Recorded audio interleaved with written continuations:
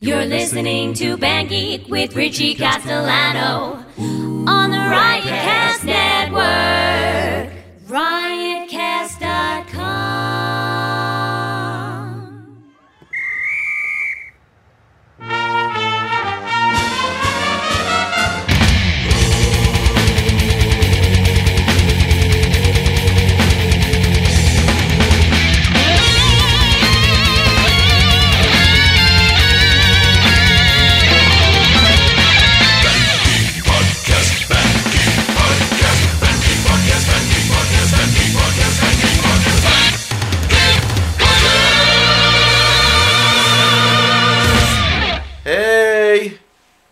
Hello everybody, welcome to Band Geek. I'm Richie Castellano. Today I have a very special guest with me, the incredible, legendary Eric Bloom. No, you are. Oh, I'm the only person here, so I have to clap. So, Eric and I are just hanging today, and he saw that I was trying to figure out what to do for a live stream. So Eric came on and helped me out. Say hello to the people of the internet, Eric. How you doing out there, everybody? What's up? Oh, the Rack Dan wants to know, or Ratch Dan wants to know about the hold music. That is hold music that Anne Marie and I wrote. So Eric and I are hanging out, talking about things that rock and roll people talk about, like television shows and video games. So I'm going to start off with the first question. You know, Big Bang is final episode of the season this week. Really? Yeah. I think it's tonight. Big Bang Theory gets a lot of crap, but I think it's a good show. I like it. It's one of my favorites. You were on a trip recently, and you sent me something very funny, which was Big Bang Theory with Italian overdub. Yeah, overdub, yeah. It was the episode where Sheldon could not figure out which gaming platform to pick. Che si dice Bazinga? It's a Big Bang. It's a Big Bang Theory. So we're going to also talk about video games. I'm going to ask the first questions before I let you guys And by the way, we did not prepare anything. We're just winging it. Yeah, well, this is what they've come to expect from me. So what games are you playing now? Literally right now. I am playing Transformers Earth Wars. It's literally like hanging out with an 8-year-old. He can't do just one thing. He has to play the video game in the background. Yeah, I'm playing Transformers Earth Wars. It's I'm playing it a lot. It's an iPad game, and I've been playing it for I don't know. I could tell you exactly how long I'm playing it because you push right over here and it tells you how many freaking hundreds of days you've been playing it. I've been playing it a lot, and it's something to do when I'm not doing everything else. So I want to tell. I think I might have told this story before. So when I first met you, when I first started working for the band, Yeah. In 2000, I was a sound guy and very green, and you and I didn't have much to talk about until we both found out that we both had Xboxes at home and we were both playing Knights of the Old Republic. Yeah, I had the original Xbox. Yep. Yeah. That's one of the best. That's one of the best games ever to me. Still, Knights of the Old Republic, the first one. Right. And then you were playing a game called Gemstone. That's right. It was a scrolling text game. And I convinced you to get a graphic computer. Yes, Computer with, that's right. And then we played Star Wars Galaxies. That's right. And then you sort of ran the gamut of all the MMORPGs. Like you played a little bit of everything. I played Warcraft for 3 solid years. Wow. Yeah. And so are you playing any more computer games, or is it just the mobile stuff now? Well, luckily my friend Sean, who works at NVIDIA, is able to help me out and get a lot of the latest graphic games. And so what's that graphic game you're playing, Richie? Right now I was playing Mass Effect. So I do have a copy of Mass Effect. I did get started in it. It has not grabbed me like it has grabbed you. But that's because I'm so hung up with a couple of these iPad games. But I think if there's just so many hours in the day. Mm-hmm. I don't have to explain this to you. Well, the nice thing about the iPad game is when you travel the way we do, you could just pull the iPad out if you have like 5 minutes here or there and jump right in. And the best thing about the iPad, of course, is you can play it via the airwaves where with a laptop, you cannot. So let's talk about who is on Facebook, and we're broadcasting on Facebook and YouTube right now. We have quite a few people joining us. Hello, everybody. Daniel Hogan, Dave Rendazzo, Jim Puzio, Ron Duros, Rick Ryo. Rick is somebody, he's from France, and he's going to be coming to hang out with us at Hellfest. Oh, monsieur, comment ça va? Yes. Hey, Rick, Eric wants a lightsaber. We gotta hook him up. We gotta see what we can do. Actually, I'm working on getting a custom-made lightsaber made by a guy who's very well known. Yep. For making them custom made. So, but he's getting married in 3 weeks, so it's on hold for the time being.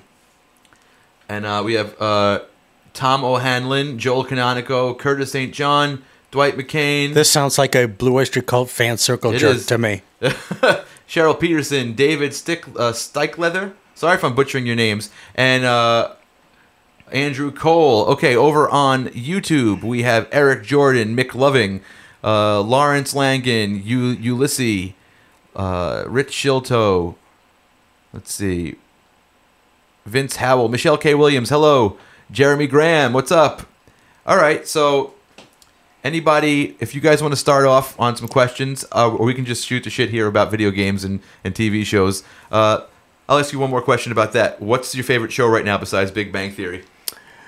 I'm watching The Last Kingdom on Netflix, which is a BBC show. I'm liking it. I'm just getting into it. It's been on a while, 2 seasons. So I'm just getting into season 1. And it's sort of like Vikings, a little bit like Vikings. It is about Vikings, but it's not the Vikings. Not the Vikings. I haven't watched either of those shows. Well, the original Vikings, which is on, I think, National Geographic, this is sort of like a light version of that, not quite as much gore, but I'm liking it. Have you seen Fargo? The TV show? Yes. No, I haven't. David Stike. I'm sorry if I'm saying your name wrong, David. David is watching Fargo. I want to watch that too because my favorite actor ever, Ewan McGregor, plays 2 characters on it. Yeah, everyone says it's great. It's just like how many hours in the day can you watch all the stuff that everyone says is great? Right. Okay, so let's see. Are we all excited for Marvel Defenders? That's from Lawrence.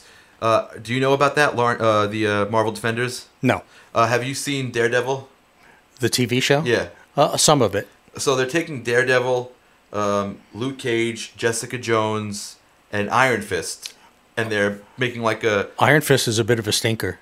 Have you been watching it? I watched about 5 episodes.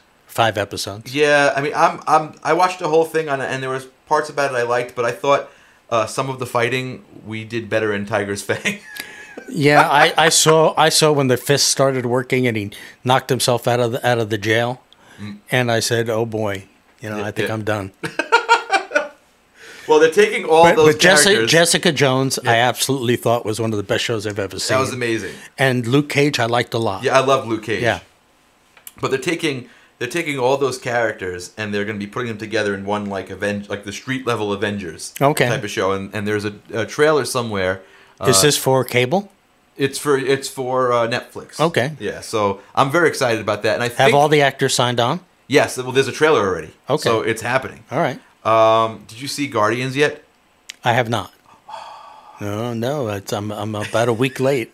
Oh my God! I got nobody to go with. I don't want to drive all the way over here just to go to. I've done that. I've gone with the Castellano Mafia to a movie.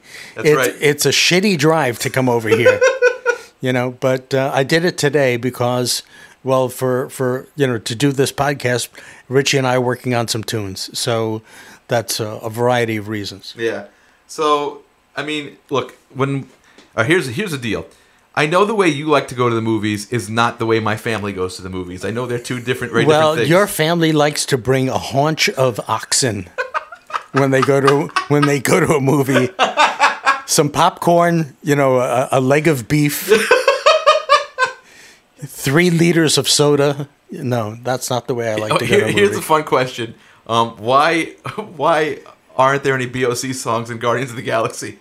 That's not up to us. I wish it was up to us. What- Why isn't the song Godzilla in any Godzilla movie? Yeah, that's screwed up. What if you could pick a BOC song to be on the Guardians of the Galaxy soundtrack, which one would you pick? I don't know, something that would fit the mold. Well, most of those songs are old. I mean, Yeah. we're old, but those songs are older. Well, they're like late 70s, early 80s, so you'd think... You know what? It would have to be something catchy that everybody would know. And I guess "Burning for You" or something like that might fit the title. Whip out a ray gun. And There you go. a little "Burning for You." They put on his headphones, get a little boogie going. Yeah, so please start the fan campaign to get... I saw the guys making the movie do a little promo, and they said they're working on the third one now. That's right. I liked it very much. If you heard us last week, we did the Guardians of the Galaxy review episode, and I liked it a lot. Albert's on. Hi, Albert. Hey, Albert, how you doing? Okay, can we talk about how all the Europe shows came about this summer? Is it something having to do with the promoters? This is a question from Michelle K. Williams. Because we're there for a pretty long time this summer. I don't have to explain this to many people in the music business, but for people who have no idea, we have nothing to do with that stuff. There are agents in Europe that, we are available. We let our management know when we want to work, and our management gets together with agents, and they put it all together. So yeah, it's all ahead of us. Yes. Anne-Marie's home, everybody. Oh, okay. Hi, Anne-Marie. Just heard the beep. Okay, we have another one. Are you looking forward to the new Blade Runner movie? I know. I like the original. I just was, some people who are not old enough to remember that movie have seen it recently and don't think much of it. But I like the original. I like Philip K. Dick and just about everything he's ever done. So, of course, there's some actors we all know in that movie. Mm-hmm. And I'm looking forward to it, yes. I saw Blade Runner. I never seen it, and I saw it in the theater when they were showing the director's cut, which I thought was kind of... I didn't get it. It was sort of a little too weird for me. But maybe I should watch the theatrical one. Maybe so. I never saw the director's cut. But also, it might be the time, because the movie came out how many years ago? Was in the 80s, right? Maybe further back than that. So it's a dark movie, and also it's the first thing is there's been so many movies like it that you've seen since then. So it might have been not original to you, but it was original then. Right. And all the other movies have copied it. So I think that might have been the problem. Do you know if this new one's going to be a sequel? I don't know. Who knows? Is it a sequel or is it just a reboot? Oh, here we go. Gary Ireton just told us it was 1982 when it came out. Okay. Okay, let's see. Thoughts on... Here's an interesting question. Thoughts on bootlegging concerts? I might have cared about 30 years ago. I don't really care now. It's weird because... Yeah, it sucks to not get paid for that sort of thing, but if it's on YouTube and it's ad supported, then you kind of do. It's just like a pittance. You know what I mean? It's like nothing. There's like not much money in it. I know our management would prefer it all to be kosher, shall we say, and all organized into like a YouTube channel somewhere, and I think that's a good thing. So at least it's. Whatever small funds that it can be directed to the right people is all in one place. So we have some other questions, and I think this is actually a really great question from Riley63 on YouTube. How do you come up with the set lists? Actually, a set list, the framework of a set list has evolved over a very, very long time period. Through trial and error, I would say. And a set list, if you look at a 1973 set list and you look at a set list from today, it would be very, very similar. And through trial and error, moving songs around, see what works. I write the set list through the history of the band in a similar way. And I do feel like taking an experiment from time to time and moving a song around. And I will ask the other guys in the band, what do you think of moving this song over here and moving this song over there? And I will take some feedback. But what's more fun to me is not necessarily the set list itself, but calling like a theater show when we have a Blue Oyster Cult audience, shall we say, that is a Blue Oyster Cult ticket, and not when we're supporting somebody else, or not when it's a casino show where we have to get off at 10 o'clock no matter what. But it's a show where we have a 90-minute set, and then the promoter says, play as long as you want. And then I walk out, and we walk off the stage, and we discuss amongst ourselves. And we have an argument. Well, it's not an argument. It's like what do you want to start with? And I'll say, we'll discuss one or two songs, and then I just call it from then out, and we'll do 7-8 songs. And it's just literally right off the top of my head of maybe some deep tracks that we don't normally play. And that's more fun than the regular show to me, because we get a chance to play songs we only do in a sound check that we don't usually play, and that's much more fun than doing a regular show. One thing I will say is that we like to play.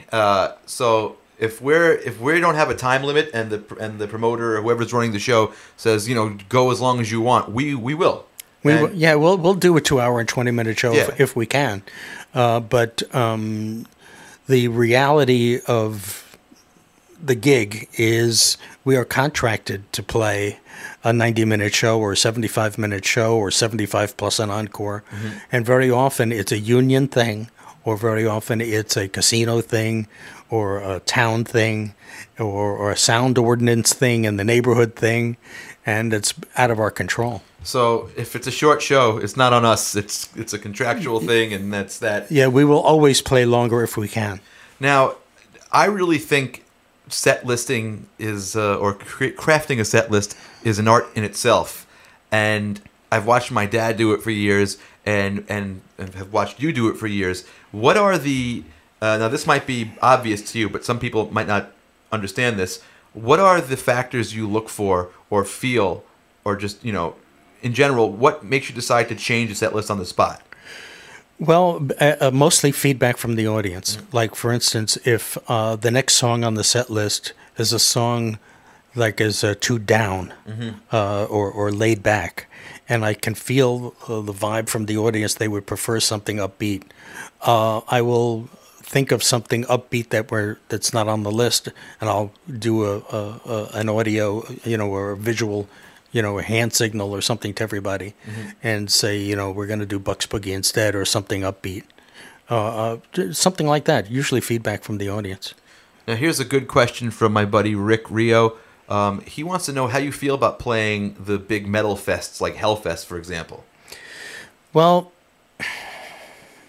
I don't really think of BOC as a metal band, so I don't sometimes think we fit in those shows. I don't know how you feel about that, but we are lumped in there with bands of that ilk sometimes, but I like going on after Biohazard or something like that always feels a little weird to me.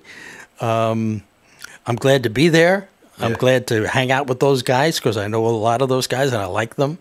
But I always feel weird watching the audience jump up and down to one of those kind of, one of those bands that's like the people are moshing, like going like that, and then we come out, and they can't do that. Yeah. So I guess they can appreciate us for who we are and what we do, but it isn't what the other bands are all doing. I'm of two opinions here. I get what you're saying. There's a term I heard used to describe Blue Oyster Cult as proto-metal. Like whatever that means. Like pre-metal, something that was like helped to form heavy metal. So an interesting thing I see is when we play these gigs and I see all these guys from metal bands come up to you and Don and they're like, oh my God, you guys really inspired us. So from that, and it's really cool to see that, especially, like, here's a funny story. We did Sweden Rock Fest, and at the airport the next day, I was having breakfast. I was sitting by myself at a table eating breakfast, and Stephen Piercy from Rat, he sat down at me at my table and just started talking about Eric Bloom with me. Like, just randomly. He saw that I was in Blue Oyster Cult. He goes, Eric Bloom is the greatest frontman of all time. He's the best singer in rock and roll. And just, like, it was cool to see Stephen Piercy come up to me and talk about a person who I've known all this time and just have total hero worship. I thought that was awesome. But my other thing is sometimes you can do these metal fests and you see people just like, okay, this is not what we're really here for. But a lot of the time, all day long, they're hearing and so to hear some more mellow stuff is kind of a nice break for them. You know what I mean? Because they've been listening to the same thing all day long. I wish I knew the answer to that. Well, it's just different for everyone. Because some of those European metal fests... I hope what you're saying is true. I mean, like, I'm not going to say there aren't the European metal fests where we play it and people are just looking at us like, what are you doing here? But a lot of the times they know the songs and they're happy for a little change of pace. I mean, that's what I think. I just wish it didn't rain that day. Because every time we play, it's a mud fest. Oh, my God. Was Hellfest the one we played with Maiden? It's a blur to me. We played one with Maiden, and I love Iron Maiden, so I wanted to go see them. And I was in the dressing room, and you know, when you show up to a gig, you have the clothes you're going to wear on stage, and you'd like to look presentable. And I got about 300 feet toward the stage, and it was just a pool of mud. Yeah, it's like 2,000 feet in front of me. All it is like wooden planks on top of mud puddles. Okay, here's one from Eric Jordan. What's the deepest track we play, do you think? What's like the weirdest thing? Oh, we play "Beautiful as a Foot." Yeah, you know, that came right to mind for me. Yeah, or you know, we'll dig deep on occasion. Here's one from Linda Blackwell. Hi, Eric. What's your favorite place to play outside of the U.S.? I don't think I have a favorite. You know, we're about to do 3 solid weeks in Europe, so we'll be crisscrossing all over the Western Europe. So pick one. But you know, I like France. I like England. I like Spain. You know, it was awesome when we got to play Monaco. Yeah, that was interesting. That was pretty cool. Yeah, that was interesting. I mean, that was a club date, so it was a little weird, but I just like being in the town. Here's an interesting industry question from my buddy Curtis St. John. Excuse me. As a young stagehand, I gave away the hand-scrolled set list to a fan who wanted it on stage, and he got his ass handed to him by the band. So, do you think was he wrong for handing a set list out? Oh, I don't know. Yeah, I guess that would depend on who you're working for. Oh, okay. Here's another one from Curtis. What song do I play alone when no one's watching? Me, it's anything by Katy Perry. Do you have a guilty pleasure pop thing that you listen to? That I listen to? That you don't want anybody to know about, but you're gonna tell everybody right now. No, I sing along in the car and stuff like that. Is I listen to deep tracks. I listen to. I do the decades a lot. Okay. Yeah, I listen to 60s, 70s. I don't have satellite, so I have to listen to my phone. Okay. Let's see. Oh, hi, Muff. Jarrett's here. See how excited everybody is? All right, let's see. I know I saw a few questions here that I missed.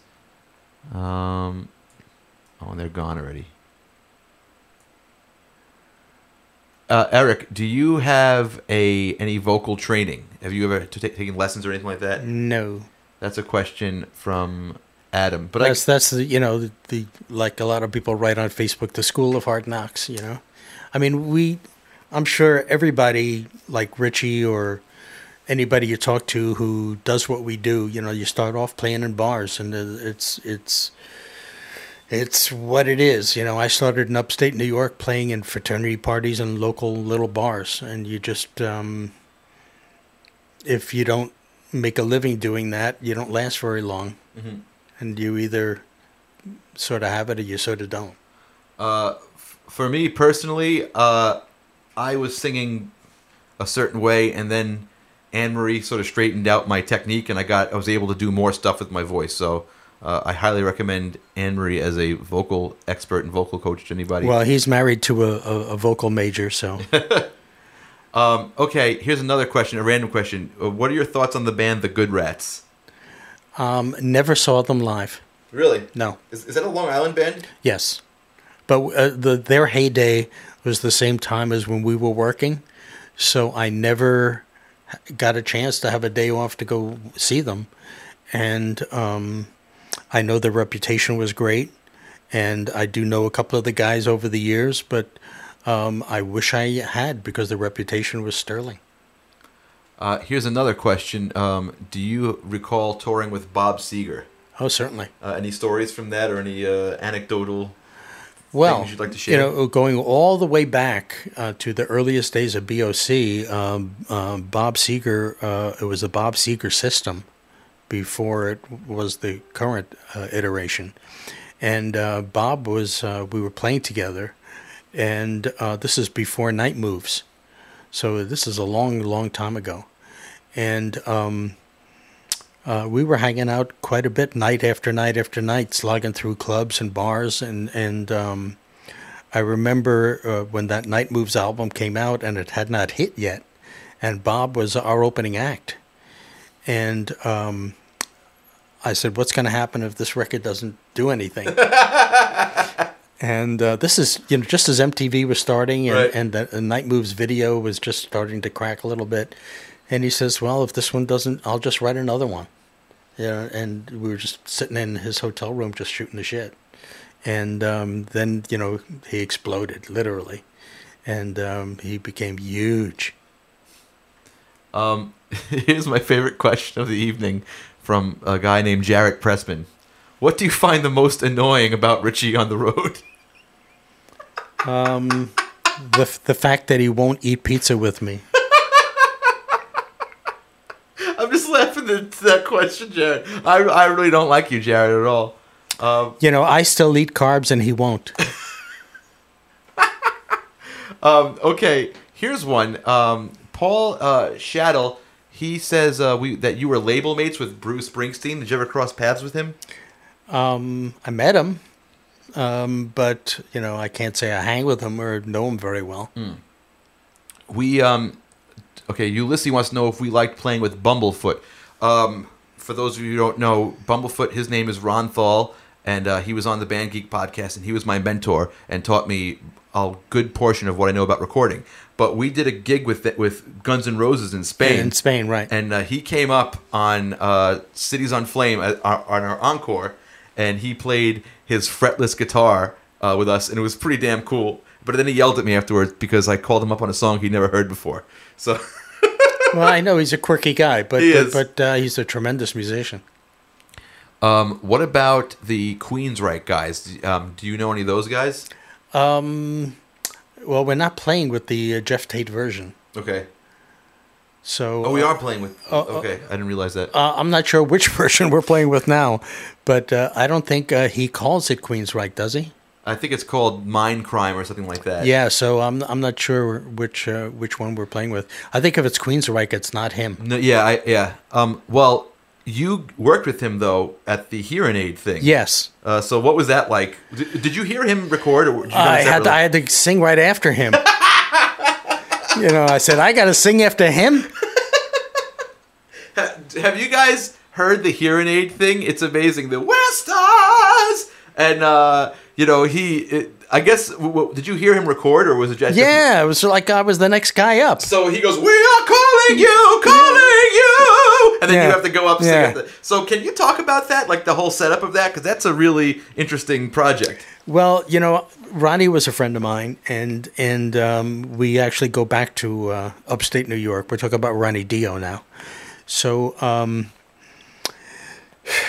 how long a story can this be? Upstate New York was a hotbed of rock and roll, and Buck and Albert were in a cover band in college in upstate, and I was in a different band. We didn't know each other. And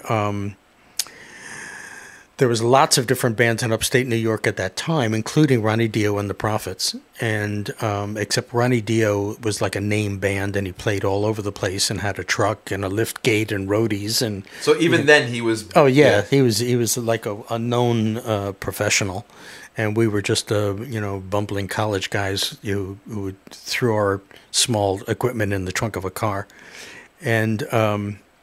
I was playing bars and fraternity parties, and but my paths did cross with Ronnie from time to time because we'd play similar gigs, except I would show up in my '55 Chevy with homemade columns and a small amp and whatever, and he would show up with a truck with a liftgate and 3-guy crew and play in basically a fraternity party living room with $25,000 worth of equipment, and we would show up with basically a Sears Roebuck catalog, worth of equipment, and very often, I can't even remember the question anymore, but I could talk about Ronnie all night long. He was one of my heroes. Was he just singing then, or was he playing? He was the bass player.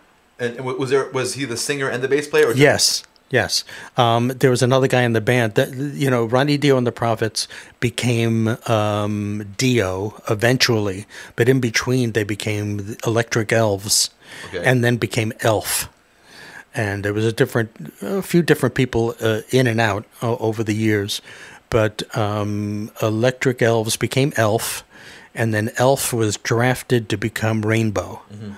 And Rainbow also changed many different people, but Ronnie's voice always was the gold of every one of those bands. But what became of Electric Elves was Ron Feinstein was one of the guitar players, and he became a band called the Rods, RODS, that still plays in upstate New York. I believe. Yeah, I believe so.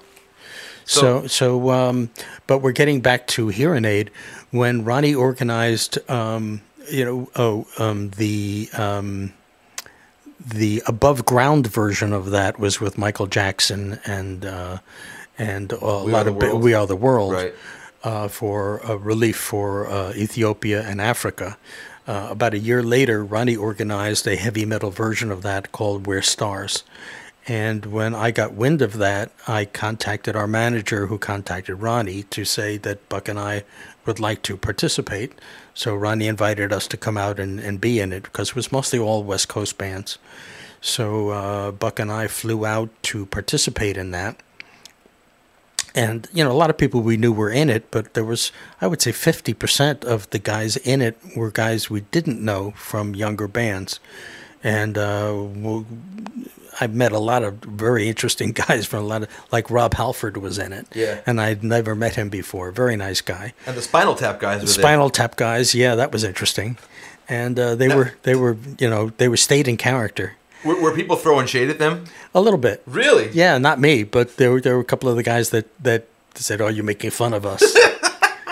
Yeah, that I thought that was stupid, but some of the guys didn't like that. But there was a lot of Rudy Sarzo was there, who was I knew him before, but we got to be good friends then, and years later became in our band, and a lot of Carmine was there and Vinny was there, so there was a lot of people I did know and a lot of guys I didn't know, and I did not know Jeff Tate, and it was an interesting couple of days. Can I ask you some technical questions about that? When you was it just like you have to nail this in one take, or would they give you multiple takes? A couple, okay, but not a lot of time, because there was 10 singers, And also, were you around when Buck was cutting his part? The guitar part? I was there, but it was all like in the studio, right? And it was mostly the singers than the guitar players. Because he got a really lengthy lead spot there. Yeah, I think I think Ronnie really respected him, mm-hmm. and wanted to give him whatever he needed. Yeah, but if you haven't heard that, you got to take a listen to it. It's called Hearing Aid. It's on YouTube. You just type "We're Stars" or whatever. Here's another fun question for you. In the early days, how focused were you on gear and tone and all that stuff? About like guitar gear? Like, was that ever your thing? Me personally? Yeah. Well, we went through it's something I can't say I was in charge of it, but I certainly was involved in it. I'd go out to the NAMM show and try to deal with endorsements, and we have a Laney deal. Laney's a British amp deal. We Very have good amps, by the way. High watt, whatever was au courant, shall we say? Marshall. We tried to score a deal and get a backline, and it went through a series of what everybody was using, and we would try to have a backline of gear that whatever most bands of our ilk was using, because that went like every couple of years. There was a sound everybody seemed to like and everybody wanted to sound like. And Marshall would be popular for a while, and then High Watt would be popular for a while, and Laney would be popular for a while. And there was a time where Stramp, which is an amp I'm sure you've never even heard of. Stramp? Stramp was popular for a while, and there was a Randall, or there was and we would change backline usually once a year, and you wanted to have what most bands were sounding like. Of course you'd modify those sounds with your pedals or your outboard gear. Well, this is a good segue to make right here, because I want to show you guys one of the prized possessions that I have here in my guitar collection. What is that? This is an ESP Mirage Deluxe, and this is a guitar that Eric Bloom played on stage.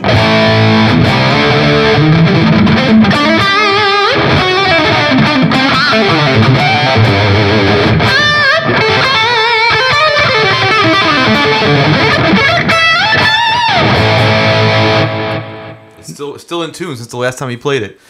Well, that would be about 1985. Now, and it's the same strings, probably. No, I changed the strings. I know that. Now, ESP is a wonderful guitar company, and it's still used by many major bands and guitar players. So here's I love this guitar. This means a lot to me. Thank you for this, Eric. Now you played this when, like early 90s maybe? I would have to look at stage clothes or something to tell you. I had an ESP as an endorsement for several years, and got two ESPs from them. That one and another one, which was identical. One has the alien sticker on it. Yeah, one has the alien sticker. I think I got this one first, and then when I got this second one as a spare, I put the alien sticker on the spare and started playing that, and this became the spare. But I played this one for, a good year and a half. And one day Richie came over my house, and I felt like passing this on to Richie so he could have something of mine forever. Thank you very much. There's another cool thing that you'll have to see next time. Eric added a piece of artwork to the Band Geek studio. That's very cool. And he when he gave it to me, he said, "I'm literally the only person that will appreciate it." Yeah. Well, you could put a camera on that later. Yeah, it's a very cool Batman v Superman poster that I got. Richie's the only fan there is in the world of that movie. So now, obviously, now you went back to using the SG. What significance does the Gibson SG have to you, and why is it that guitar? Well, I started out playing SGs. Way back. Actually, my first guitar, not my very first ever guitar, but the first serious guitar, electric guitar I had was a Stratocaster. But after that, the first band Blue Oyster Cult instrument I had was an SG. So I've made full loop around from the earliest days to the current days. Do you still have the old one? No, it's gone. I have no idea what happened to it. I don't know anybody in this business who hasn't had a guitar stolen. either from a storage place or from a stage or from a truck or from a backstage, or just shit disappears. Here's some other questions here. One was, from Joanne Florek Vivieros. Ever played golf with Alice Cooper?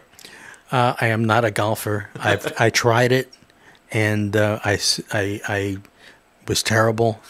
And I leave that to Jules Rodino, who is our resident golfer. That's right. Okay, here's an odd question that I would actually like to know the answer to. What does Marshall boy but Fender control mean? I did not write that. That's Albert, right?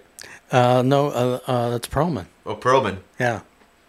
Well, Albert, if you're still watching and you know the answer, feel free to write it. Well, you got to remember, Marshall Will Boy is Buoy. Yeah. So to be buoyant, is Marshall Will Boy.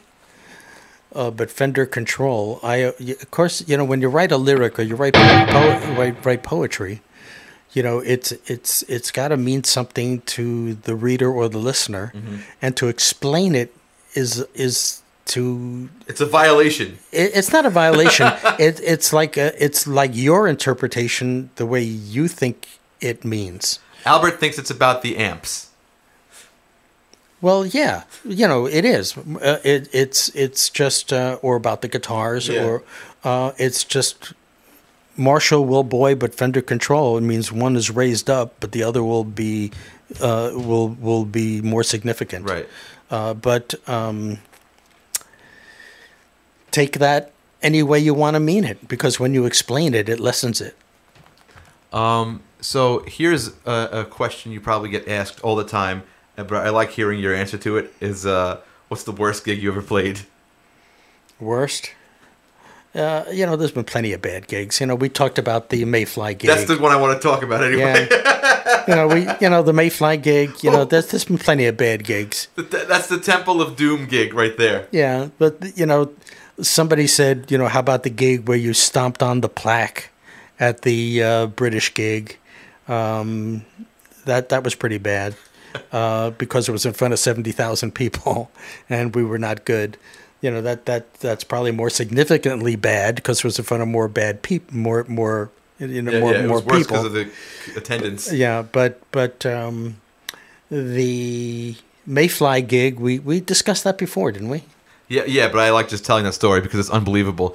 Here's another question related. What's the coldest gig we ever played in the States? That was the one where Oklahoma. Was that Oklahoma? Yeah, the one where we had to go out and buy all the sweatshirts and everything. we went to... Okay, we had this gig, and it was not supposed to be as cold as it was. No. And we got there, and they said, it's going to be 30 degrees on stage or something? It was above freezing, but it was really cold. So we went to... It was mostly because of the wind. Yeah, and sound check was just abysmal, so I think we went to Walmart, yeah, and we bought long underwear to wear under our clothes. Well, I didn't, but everybody bought something to keep themselves warm, including a bag full of gloves. Yep, we cut the fingers off. We cut the fingers off a bag full of gloves, and pajamas. Some people bought pajamas to wear under their clothes. Yeah, that's what I got, and then. Supposedly the hotel from that gig was also really disgusting. It was like a gross motel. And so we bought those pajamas. We slept in them on top of the blankets and then left them in the hotel room to be burned. And then, we played with these, really buy 10 pair of gloves for $20 or something like that. Cut the tips off.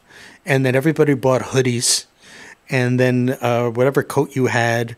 And then you I'm wearing a hoodie. So we had, I think everybody played with their faces sort of like this. So all you could see of us was that. Well, the worst thing about those gigs for me is I'm all bundled up there and I'm playing, and then I'll see somebody who's been waiting out there in the cold for 3 hours for us to start, and I'm getting ready to complain, but I see these poor bastards out there. Well, they all had blankets and winter clothing, but we had this about a 30-mile-per-hour wind coming from the left, and it was cold. Here's one from my buddy Vinny Lubrano. What is your memory of the Palladium gig when your equipment didn't arrive in time? He said he was there. It was an amazing show. Which one? The Palladium. He said your equipment didn't arrive. Yeah, we wound up playing with Thin Lizzy's equipment. Really? Yeah. I'm amazed that people were cool with sharing gear like that.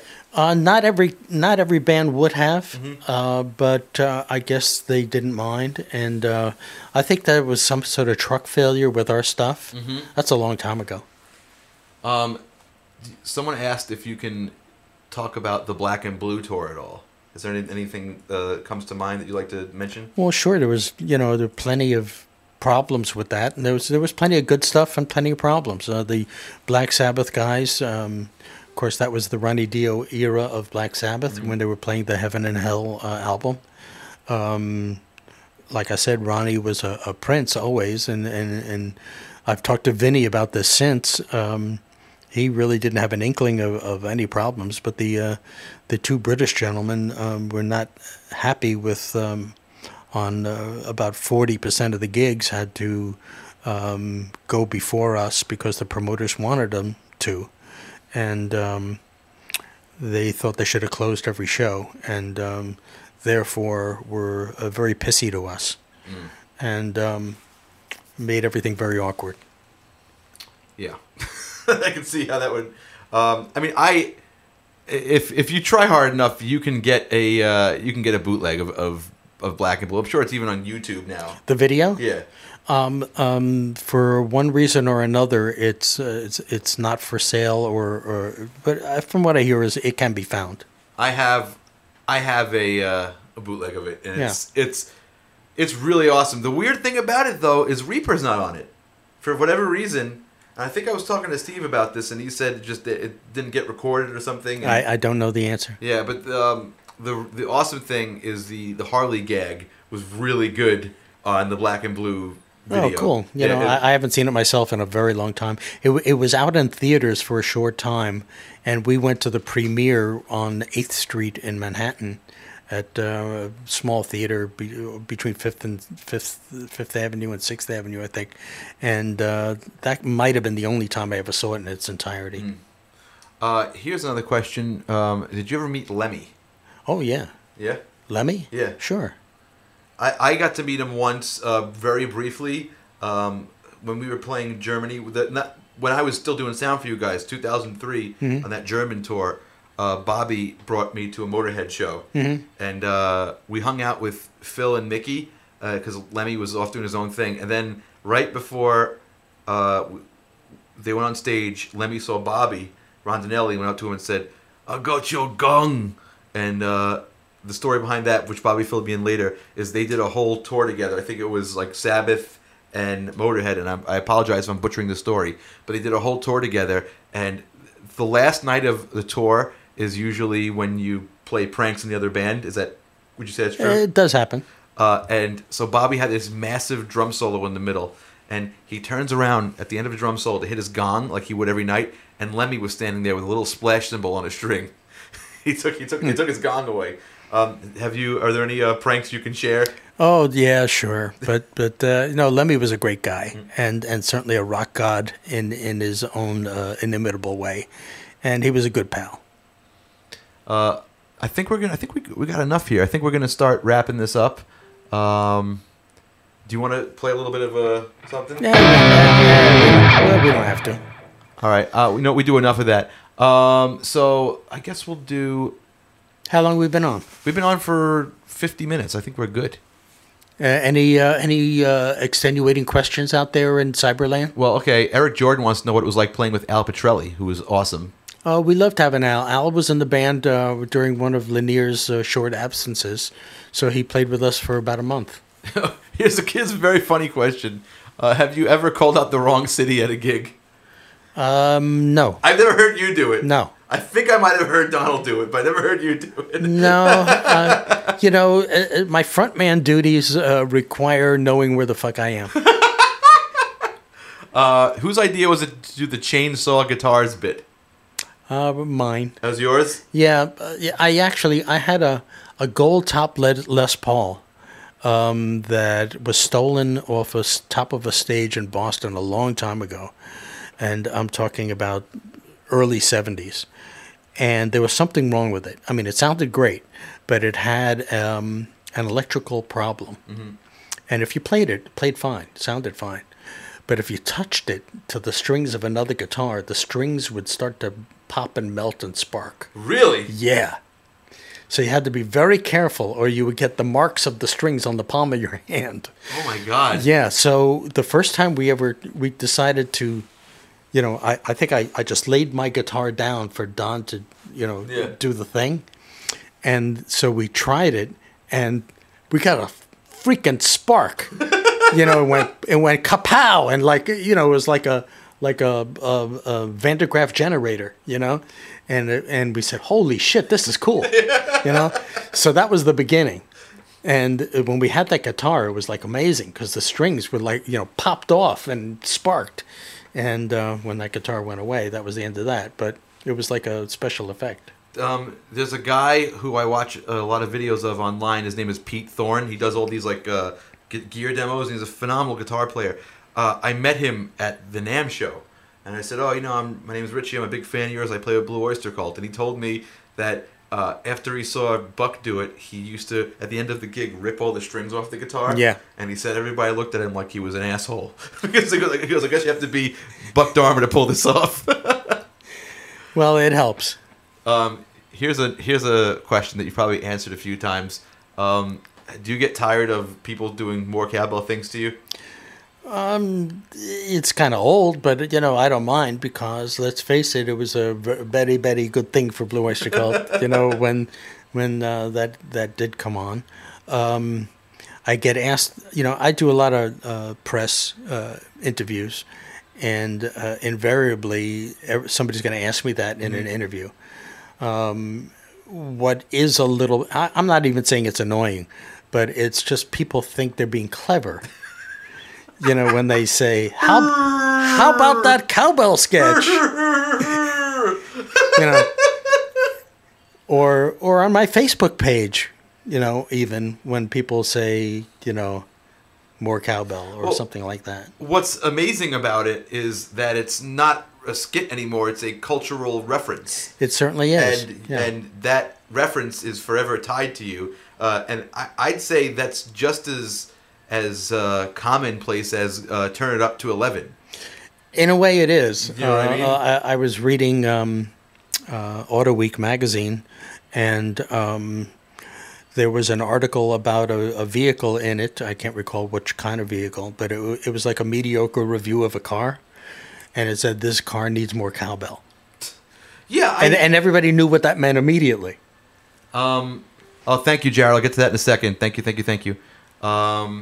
Florida Frank wants to know, what place are the Mets going to finish in the NL East?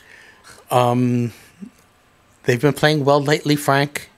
I have my fingers crossed. They should have won last night, except for an error. I am watching. My eye is on them. And let's do a game sometime soon, Frank. And will we be playing together sometime this year, Frank? That's my question for you. We're doing enough European stuff with the Metal Fest. Will we see you this summer, Frank? Type the answer. Yes. So while we're waiting for that answer, if you would like to buy Eric and I dinner, please use the Band Geek tip jar link below. It's not clickable if you're on Facebook. You have to actually go to the browser. It's richiecastellano.com/tipjar, and that actually goes to supporting the show and helps us keep going. And if you're a Band Geek fan, you've noticed that we've been putting shows out regularly with consistency, and we're really trying to keep that up, and that's because of the support of people like you. In particular, I have to thank Rob Crossland and Ralph Pitts for their contributions to the show. We really appreciate it, guys. You guys are amazing. And now, this is being rebroadcast, right? This will be, right now it's live, but it'll be on Sunday's podcast. So if you want to listen to it again, if you missed anything, or people who couldn't tune in on time. Here's a good question. How is Danny's standing with his vowels right now? How many vowels does he have left? Last I checked, he was Danny. He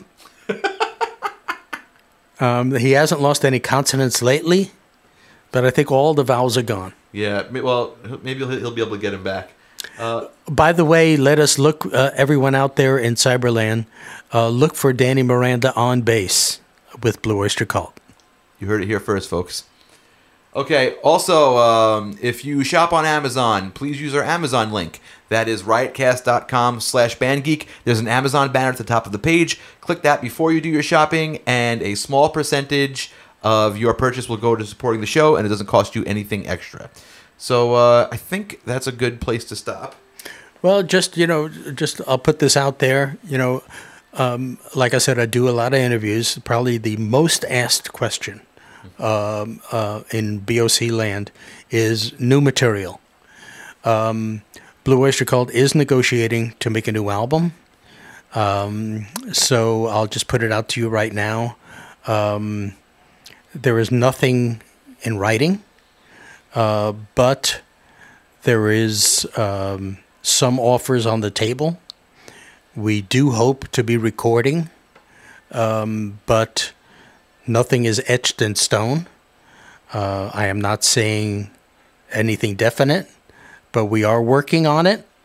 And so let us put a possible new material out from BOC next year. Let us hope that happens. Thank you very much, Eric. Everybody, please give your cyber virtual applause to Eric Bloom. And thanks for tuning in to Band Geek, and we'll see you guys next time. You guys have been awesome and a lot of fun. And stay tuned. Follow us on Twitter, Facebook. Make sure you subscribe to my YouTube channel. That is youtube.com/Richie Castellano, and you can see more live streams, and you can be a part of them. So thanks a lot, guys, and see you next time. Band Geek Podcast, Band Geek Podcast, Band Geek Podcast, Band Geek Podcast, Band Geek Podcast, Band Geek Podcast, Band Geek Podcast.